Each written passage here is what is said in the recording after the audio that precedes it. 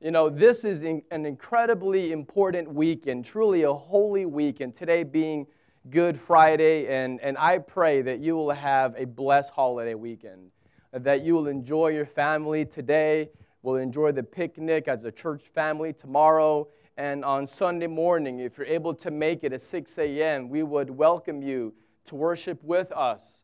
I'm very excited about what God is going to do this weekend. But I'll be honest with you, on Good Friday, on this Easter weekend, living in Abu Dhabi, as my fellow elder, Earl, as he was praying on our behalf, he said that this is an unusual, a strange place that we live in. And I believe that he's exactly right. Abu Dhabi is a little strange, for me especially, on holidays.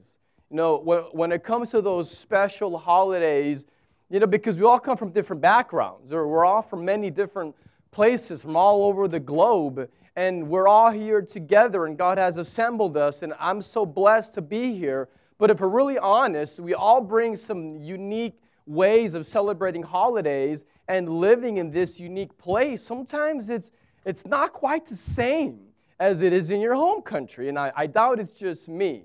And so I'll give you an example. Christmas, just a few months ago, for a typical American, on Christmas dinner, you eat turkey. I mean, Christmas and Thanksgiving, both of those are marked by you get your family, your closest friends around, and you have a big bird, but specifically a turkey. So we did it at Thanksgiving, a lot of people, good time, 30 people in our home. We said, all right, we're going to have a nice, quiet Christmas, just the four of us in our family. And we have to eat turkey because that's what Americans do at Christmas. So only one place I've seen sells it was Spinney's. And so we're there trying to buy the bird, and they're all huge. Like, there's these big turkeys, which are great for a big gathering, but when you only have 4 people, you thought, how are you gonna have a big turkey? Because they don't have small ones. There was no other options. And so my lovely wife says, no problem, we'll have duck. And so she buys a duck for us to have for Christmas dinner, and I thought, a duck? It's not very American to have a duck at Christmas, but whatever. So we'll go with it. So Christmas dinner, she cooks a duck, and it's not my favorite at all. But we ate it, and it was good. It was fine. You know, not any tradition, I hope, but whatever. So fast forward to a couple of weeks ago, I now discovered a new celebratory dish called hot cross buns. I never heard of a hot cross buns. Never heard of it. Believe it. Apparently, I'm learning that in the UK and in New Zealand and Australia and these other unusual parts of the world, that this thing called hot cross buns is popular. Now, fellow Americans, is it just me, or have you not heard of hot cross buns? Look, okay, it's not just me. So it's just, and yesterday I saw, and Lula was like, oh, look, hot cross buns. Like, I saw them for sale. I almost bought it, but I was like, nah, I'm American. So we're eating these hot cross buns because that's what you do in other parts of the world around Easter. And so my children, having their first taste of hot cross buns, they say, oh, so this is what you eat to celebrate Easter. And I said, yes, I guess so. That's what they do. And then my children, who are here this morning with this line in class, I'll embarrass them. My children quickly say, oh, it's kind of like eating duck for Americans at Christmas. And I was like, what's happening to my children? Living in Abu Dhabi has totally changed how we approach even things like holidays.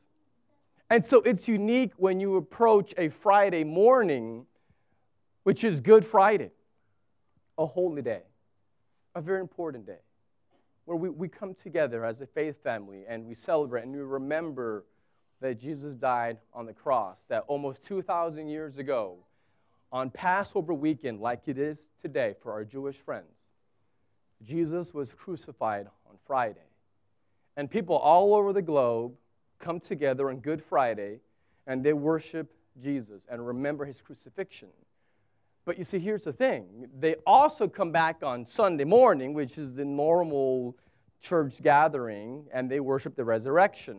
And we will do that as well. But being realistic, Abu Dhabi is a little bit weird because Sunday is a work day. And so many of you quite honestly won't be able to make it due to your obligations. It's just not going to be possible for many of you to go at 6 in the morning on a work day to worship with the faith family on Easter. And so it creates some complexities. So this has to be a Good Friday celebration, but it also has to be an Easter celebration.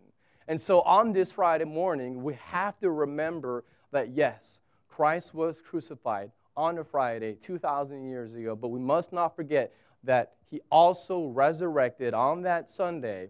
And so because of that, this morning we're going to remember and talk about and read passages that talk about, yes, his death and burial, but we must not forget his resurrection. We must not forget on Good Friday that he indeed resurrected. And so what indeed is good about Good Friday? Well, why do we even call it Good Friday? Now, if you come from a church background, wherever country you're from, I'm sure if you come from that kind of background that you believe that Jesus died, and I'm sure you would say he died for your sins, and you'd probably even believe, yes, and he was resurrected on Sunday morning, on that first Easter. So many of us, if not all of us, will believe that. But the question isn't, do you believe that? The question is, what does it matter? What are the implications? There's no things that we can believe, but we don't stop to think of, well, how does it impact my life today as a mother, as a wife, as a husband, as a worker, as all the different roles that you have, as a son, as a daughter, as a student? This makes a difference. This should change everything. But the question is how and why? Well, this morning we're going to find out by asking the question, what is so good about Good Friday? And if you have your Bibles, please turn to Luke 23, in the Gospel of Luke. And as you're turning there, let's not forget that Jesus is the Son of God, the eternal Son of God, the second member of the Holy Trinity. He is eternal. He became a human being at the first Christmas. He is the only human being to live a perfect, holy, blameless life. And he did so as a human because he is fully God as well. And as a human, what he did is he loved and he healed. And he lived sacrificing himself. Even before he was sacrificed on the cross, he lived a life of self-sacrifice, loving others. And yet, the establishment, the authorities, the religious leading hypocrites had this envy that burned deep in their souls. And they had this razor-sharp hatred that cut them to the heart. And they had this really malicious pride that was exposed by the humility of Jesus.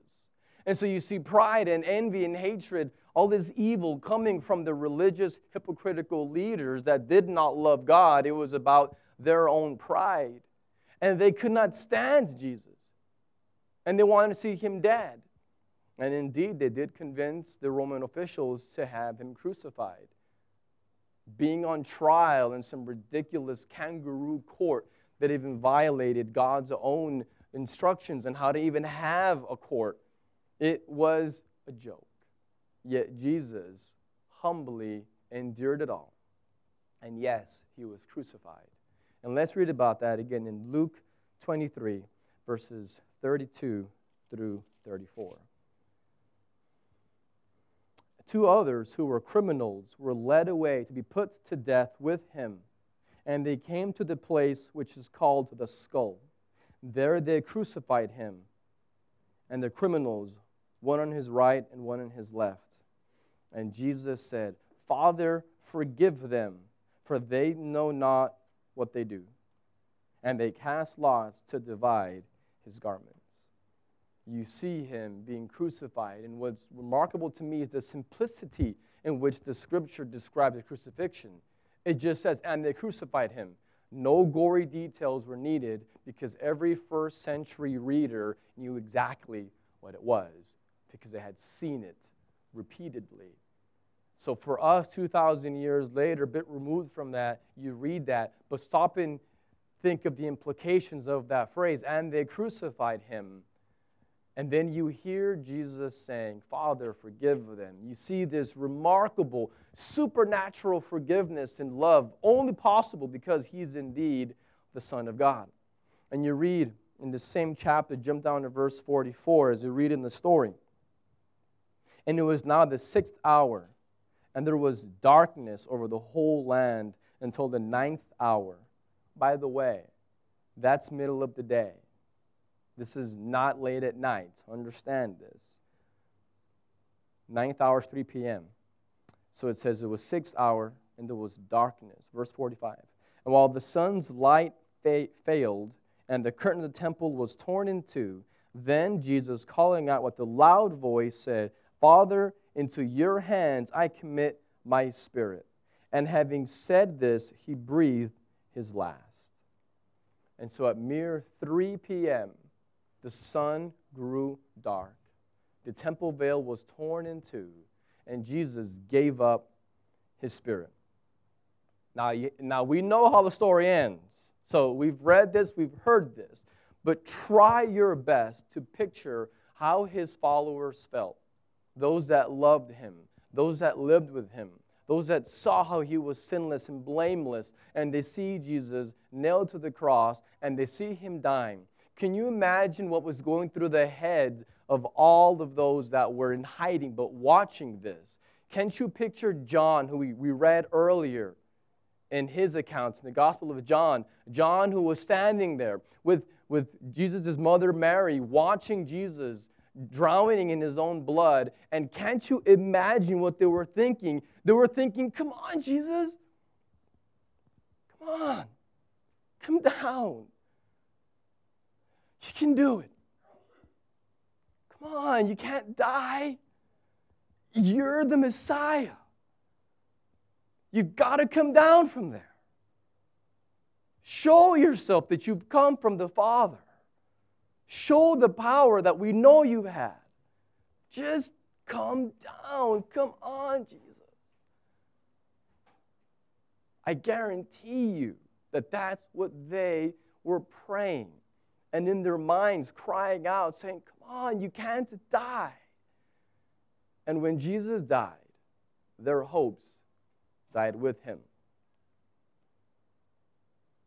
Because they believed that he came from God. They saw the miracles. They knew that. They saw him calm the storm. They saw his power. And yet, as a human, he died. And I guarantee you they were convinced. It's over. We thought Jesus could have done it. But he died. And so now you have the satanic, invisible realm celebrating, thinking, yes, this is a Good Friday because Jesus is dead. And now Satan is celebrating that the kingdom belongs to him. And the opposition, the Son of God, has been killed. He's no longer a threat. And so I can assure you that the demons were celebrating, throwing a huge party in the invisible realm, because now the kingdom, the world would remain in darkness because Jesus was dead. So they thought. You see, but here's the problem. The demons didn't realize, Satan didn't understand that Sunday was coming. You see, they were focused on Good Friday, and in their minds it was good because Jesus was dead, and so they thought that they had defeated God's plan, that they had somehow were able to thwart God's purposes of redemption because Jesus was dead, but they didn't know that Sunday was coming.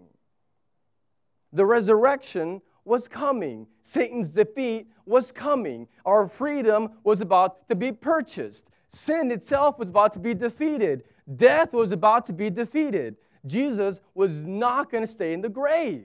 They thought he would.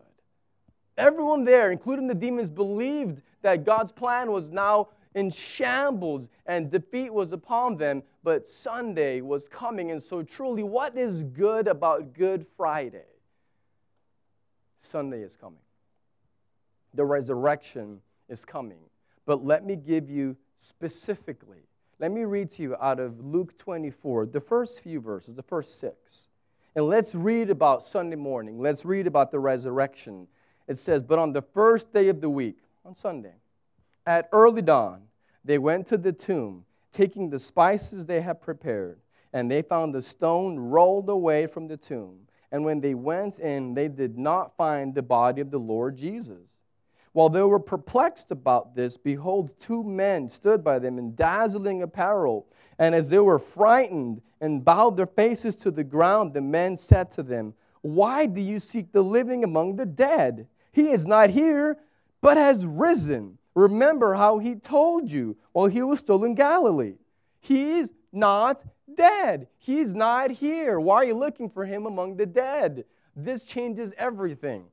This absolutely is the most significant event in all of human history.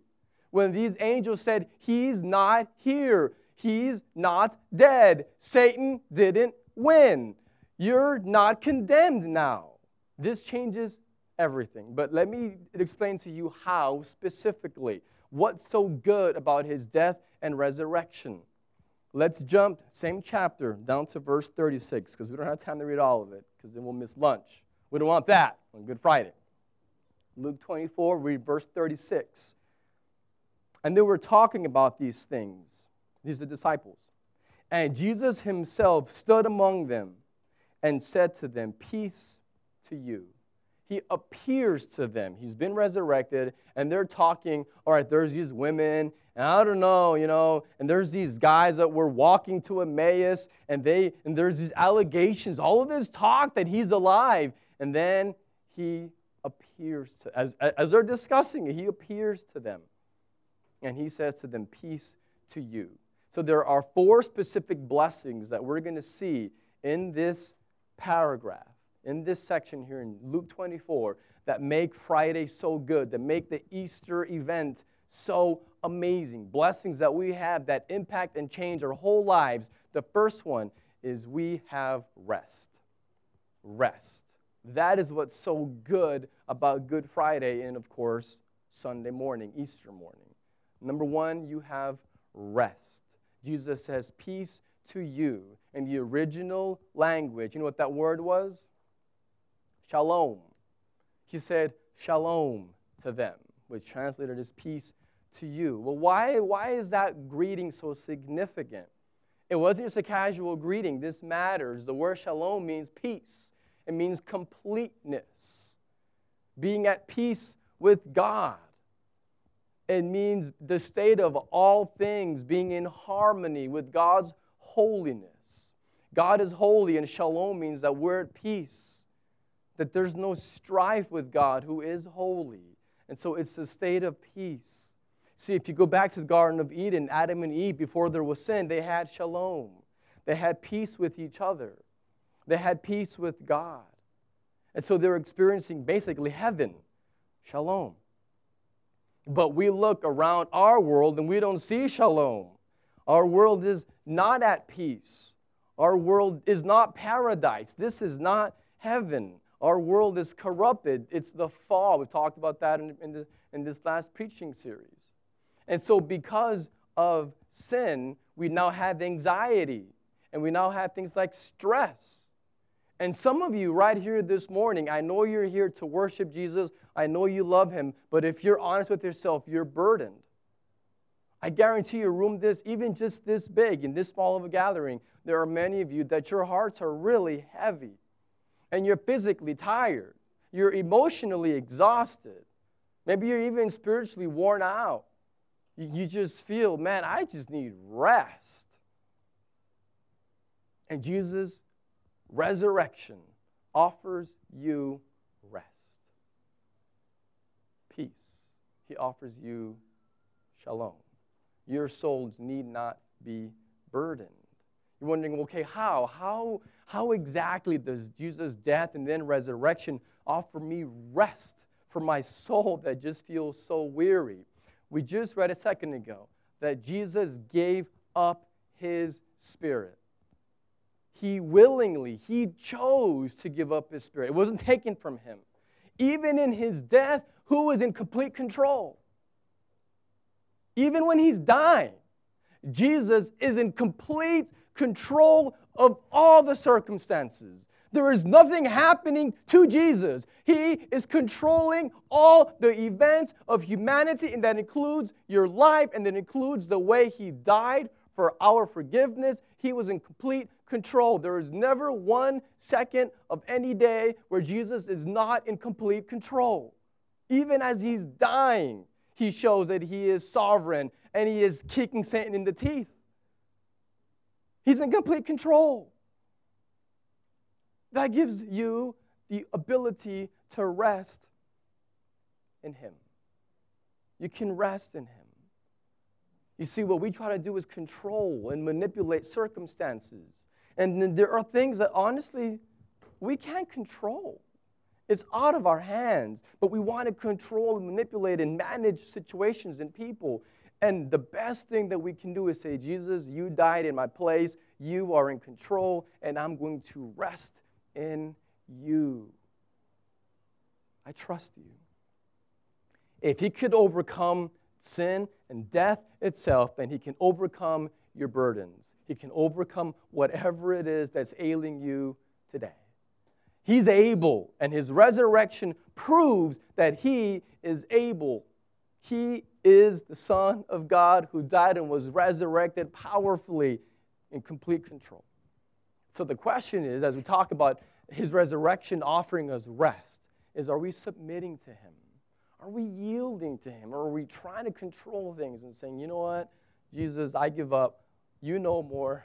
I trust your wisdom and your sovereignty. His resurrection gives, number 1, rest. Number 2, gives us restoration. Verses 37 through 43. Same story here. Next verses. But they were startled and frightened and thought they saw a spirit. He said to them, why are you troubled? And why do doubts arise in your hearts? See my hands and my feet. This is I myself. Touch me and see. For a spirit does not have flesh and bones, as you see that I have. And when He said this, He showed them His hands and His feet. And while they were disbelieved for joy and were marveling, He said to them, have you anything to eat? And they gave Him a piece of broiled fish. And He took it, and He ate before them. First, His resurrection gives us rest. Second, it gives us restoration. You see, Jesus was resurrected physically. He wasn't a ghost. He wasn't just some spirit that was disembodied. He had a physical body with the same scars upon His hands and His feet. He was a human being, the same human being He was before, but this time, a new human being in the sense that He would never die again. But it's very important that we see here that the resurrection is physical, that it's a bodily resurrection of Jesus. And here's why this matters for you and me, because we're going to die someday. I know we don't like thinking about that, but we're all going to face death. And heaven is not just some ethereal spirit, ghost-like, floating on the clouds experience like you see on TV. That's not what it is. Jesus was physically resurrected. God created the physical world, and He said, it's very good. Yes, we betrayed Him and allowed corruption to come in, but God never changed His mind. His world is good, and He wants to restore it, and He has a plan to restore it. And the restoration of everything is happening through the death and resurrection of Jesus physically, pointing to the restoration of your body physically one day, and this world being restored physically one day. The resurrection of Jesus gives us hope. If you've ever had the pain of burying someone that you love, my heart goes out to you. I've never in my life had to bury anyone that is very close to me. I've lost grandparents and cousins, people like that, but never someone really close to me. But I will. The more gray that I get and the more years I live on this earth, the more people I'm going to see that I'm going to have to bury. And if you're here today and if you're struggling with the reality that a loved one of yours has passed away, this reality gives you hope Because all of those that believe in Jesus will live for eternity in a physical new heavens and new earth. That's what awaits us. You will see your loved one again. We will be resurrected. God is going to bring back shalom. He's going to bring peace back to his earth, go back into the Garden of Eden. Now, if you follow the news, then you've heard that the president of Venezuela, Hugo Chavez, died recently, not long, just a few weeks ago. And if you followed anything on this international news scale, then you know that the authorities in Venezuela have said that Hugo Chavez will remain on display. And so they have embalmed Hugo Chavez's body, and he's currently in a glass box. And there's lines of people that are lined up to see Hugo's now dead, embalmed, to me, wax-like, but whatever, body, his actual body. They're not going to bury him. So people can go and see and gaze at this amazing leader, Hugo Chavez. Now, just so you know, the Venezuelans, that wasn't even their idea. They got the idea from the Russians.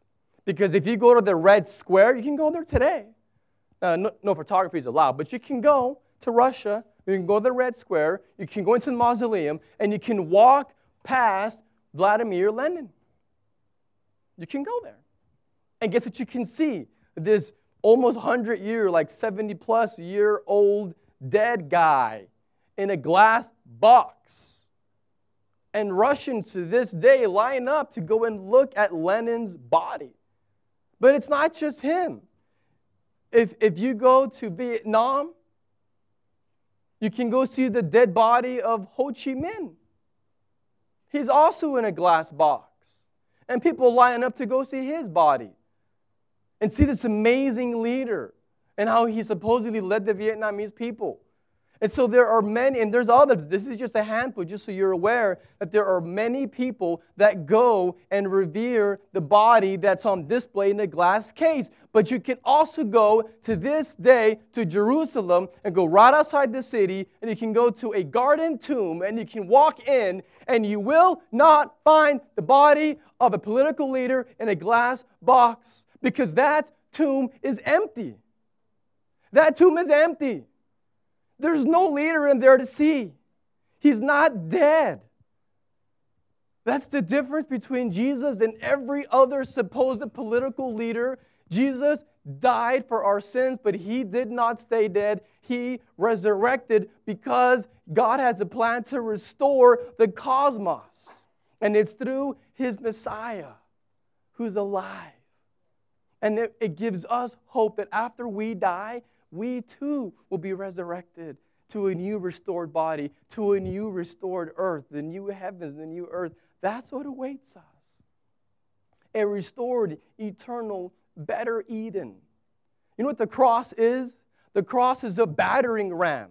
I want you to picture a wall, a major wall that separates us as sinful, condemned humans, evil, selfish, a wall that separates us from a loving and holy God. And there's this major wall. And God used the cross as a battering ram to obliterate, to destroy that wall and allow us to get through. And guess what's on the other side? Eden. Heaven. What awaits you after death? Eden. Eternal Eden. Is it really a wonder that the empty tomb opened to a garden? Is it really a wonder? Because that's the plan. You too will face your tomb, but on the other end, you will walk into a garden, just like Jesus did. But this garden that you'll walk into is forever, the new earth, restored, with you having a fully restored body. This gives us hope to face whatever is bothering you, whatever is afflicting you today. We do have rest, and we do have restoration now and waiting for us forever. Third blessing is we have redemption. We have redemption. Verses 44 through 46. And then he said to them, "These are my words, and I spoke to you while I was still with you, that everything written about me in the law of Moses and the prophets and the Psalms must be fulfilled. Then he opened their minds to understand the Scriptures and said to them, thus it is written, that the Christ should suffer and on the third day rise from the dead. See, Jesus was teaching, opening their minds, looking at the Old Testament, the prophets pointing to him, opening their minds to see the necessity for a sacrifice, that God can't just forgive you unless there's been a payment for your sin. It's because God is holy and God is just, and he will not just ignore your sin. There must be a payment. And so he is saying that there was a necessity, that everything in the Old Testament was pointing to fulfilled in the person of Jesus. He paid the penalty. He endured God's wrath while on the cross. That's why he cried out, my God, why have you forsaken me? Because at that moment, all of our sins, all of God's holy wrath, all of our judgment was poured into the person of Jesus. And he was enduring not only the physical pain of the crucifixion, but even worse, the pain of being condemned and separated from God. Why? Because he wanted to see God glorified by having a holy, redeemed people who could be forgiven, who would then say, Jesus is Lord.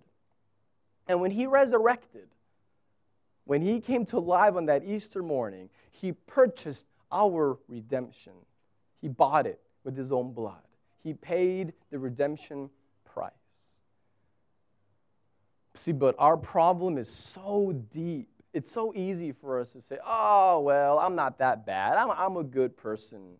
But the problem is us, and the problem is our sin runs so deep. It's kind of like if you heard that story of that man that was stranded on an island all by himself for a long time. And then finally, rescue came. And the rescuers found this man alone for years on an island. And there were three little buildings, like three little structures. And they asked him, well, what are these structures? Oh, well, the first is my house. The second one is my church. And they said, well, what's the third one? Oh, that's the church I used to go to. The problem is us. We can so easily blame others for our problems, our sin. But the reality is, the problem is much deeper. And we can't fix ourselves. That's why Jesus said that there was the necessity. He says, the Christ must. I had to die to fulfill God's word, his promises, and to pay the price.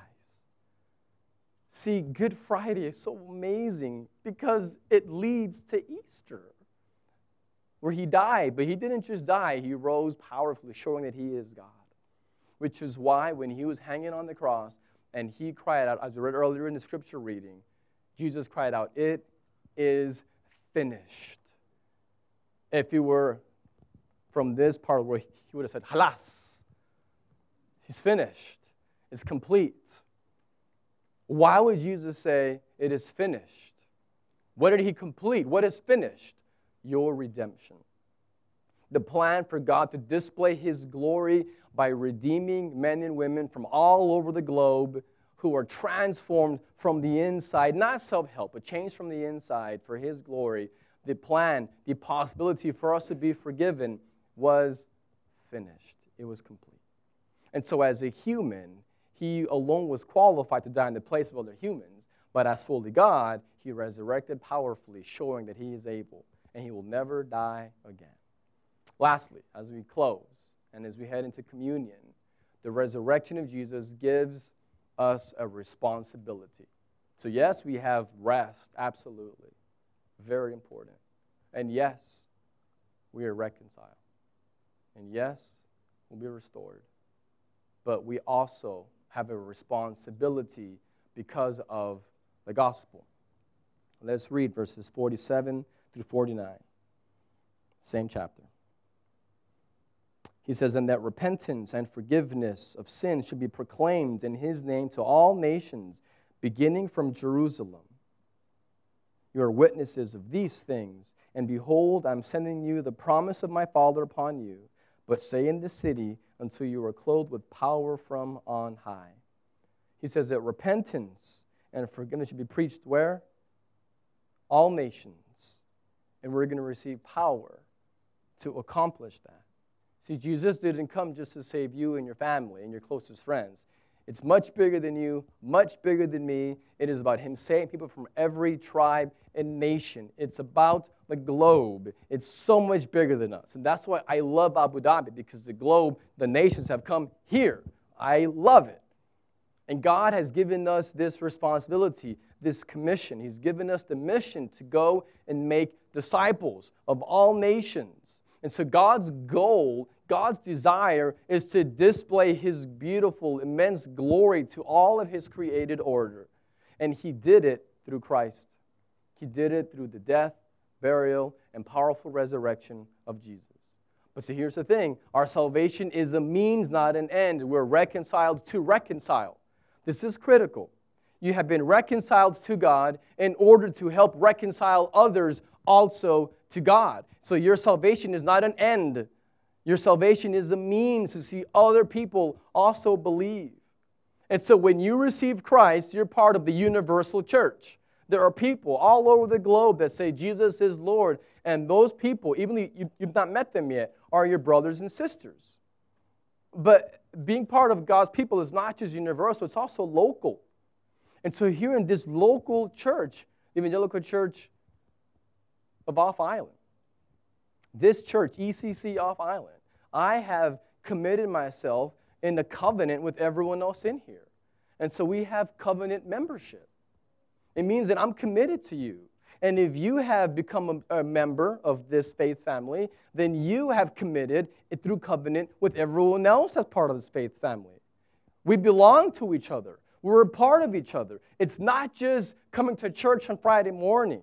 It's much bigger than that. It's about having a covenant where we are part of each other. We say, this is my family. And when families get crossways, what do? They talk it out. They come to an agreement. They don't just walk away from each other. We're a family. And so that's why we have covenant membership, because we belong to each other. It's about showing our commitment to Jesus and to his people. Now, are we flawed? Yes, beginning with me. Every one of us is flawed. So sometimes we distort God's glory, but our goal is to display it. We do it by loving each other, by having harmony. See, when we love each other, you know what happens? Others know it is. And it gives us the witness that we need to go accomplish the mission. When we are broken, when we're not getting along, when there's division, when we're racist towards each other, when we have our problems and our hang-ups, when we don't love how Jesus is telling us to love each other, we have a problem. We have a responsibility here to go and make disciples. And so when we do this together, we'll grow more than we can alone. We'll have more joy than we can alone. We'll live life to the fullest in a way that we can't alone. He's transforming us as a community. Let's read the last few verses and finish this chapter. Verses 50 through 53. It says, Then he led them out as far as Bethany, and lifting up his hands, he blessed them. While he blessed them, he parted from them and was carried up into heaven. And they worshipped him and returned to Jerusalem with great joy and were continually in the temple blessing God. They were so transformed by seeing Jesus resurrected, understanding this responsibility to go and make disciples as they were a people together, that the only thing that they could experience was great joy. That's what they had. They went with great joy and continued to worship. You see, on this Good Friday, it's critical that we understand what this means. It means that if you're here this morning and if you have never realized your need for a Savior, then you're living a life that will never have joy to its fullest. You might find some satisfaction in some fleeting pleasures that this world offers you, but you can't have true joy from the inside out if you don't have Jesus. The joy that we read about here is only possible if you're resting in Him, if you respond to Him. If you don't believe this, then basically you don't have someone that knows you completely yet accepts you unconditionally. You don't have someone to guide you through the storms of life when life can be disappointing and life can be hard and knocks you down. You don't have the good shepherd to guide you. You don't have the advocate who's standing in the cosmic courtroom saying, forgiven. You don't have an advocate. You don't have someone that has died on the cross and paid the penalty for your sins.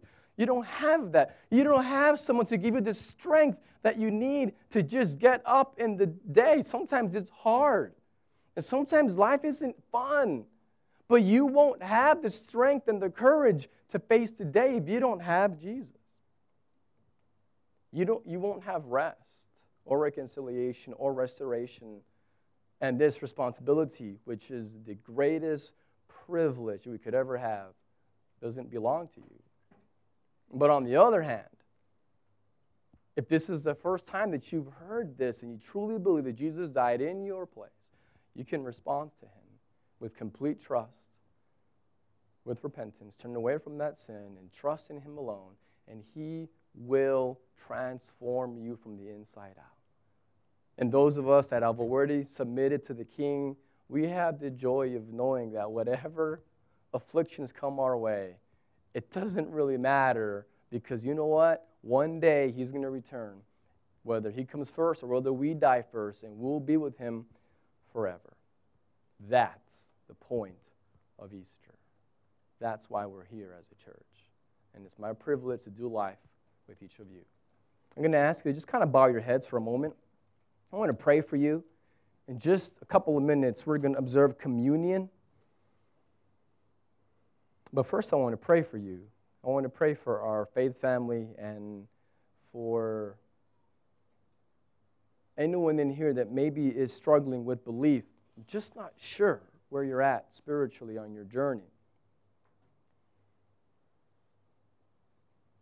Father, this beautiful Good Friday morning, we are truly humbled that you would hear from us. We are humbled that you would make a way for us to be forgiven. We are humbled that you would send your Son, who was blameless, to take upon our blame, and then you freely offer us forgiveness that we don't deserve, could never earn. We thank you for our eternal hope that we have, the hope of our resurrection because of your Son's resurrection. Father, I pray for anyone right now in this room that is grappling with this, who is unsure if they believe. I pray that you would reveal yourself to him or her right now, and that they would repent from their sins and turn to you in complete trust. I pray, Father, that you would encourage the rest of us with your word, that we'll be more faithful to pursue you in this life that you've given to us with this privilege of knowing you and making you known. Thank you, Father, for the resurrection. Thank you for our redemption. Thank you for Jesus. And we pray for his sake, for his glory, and through his name. Amen.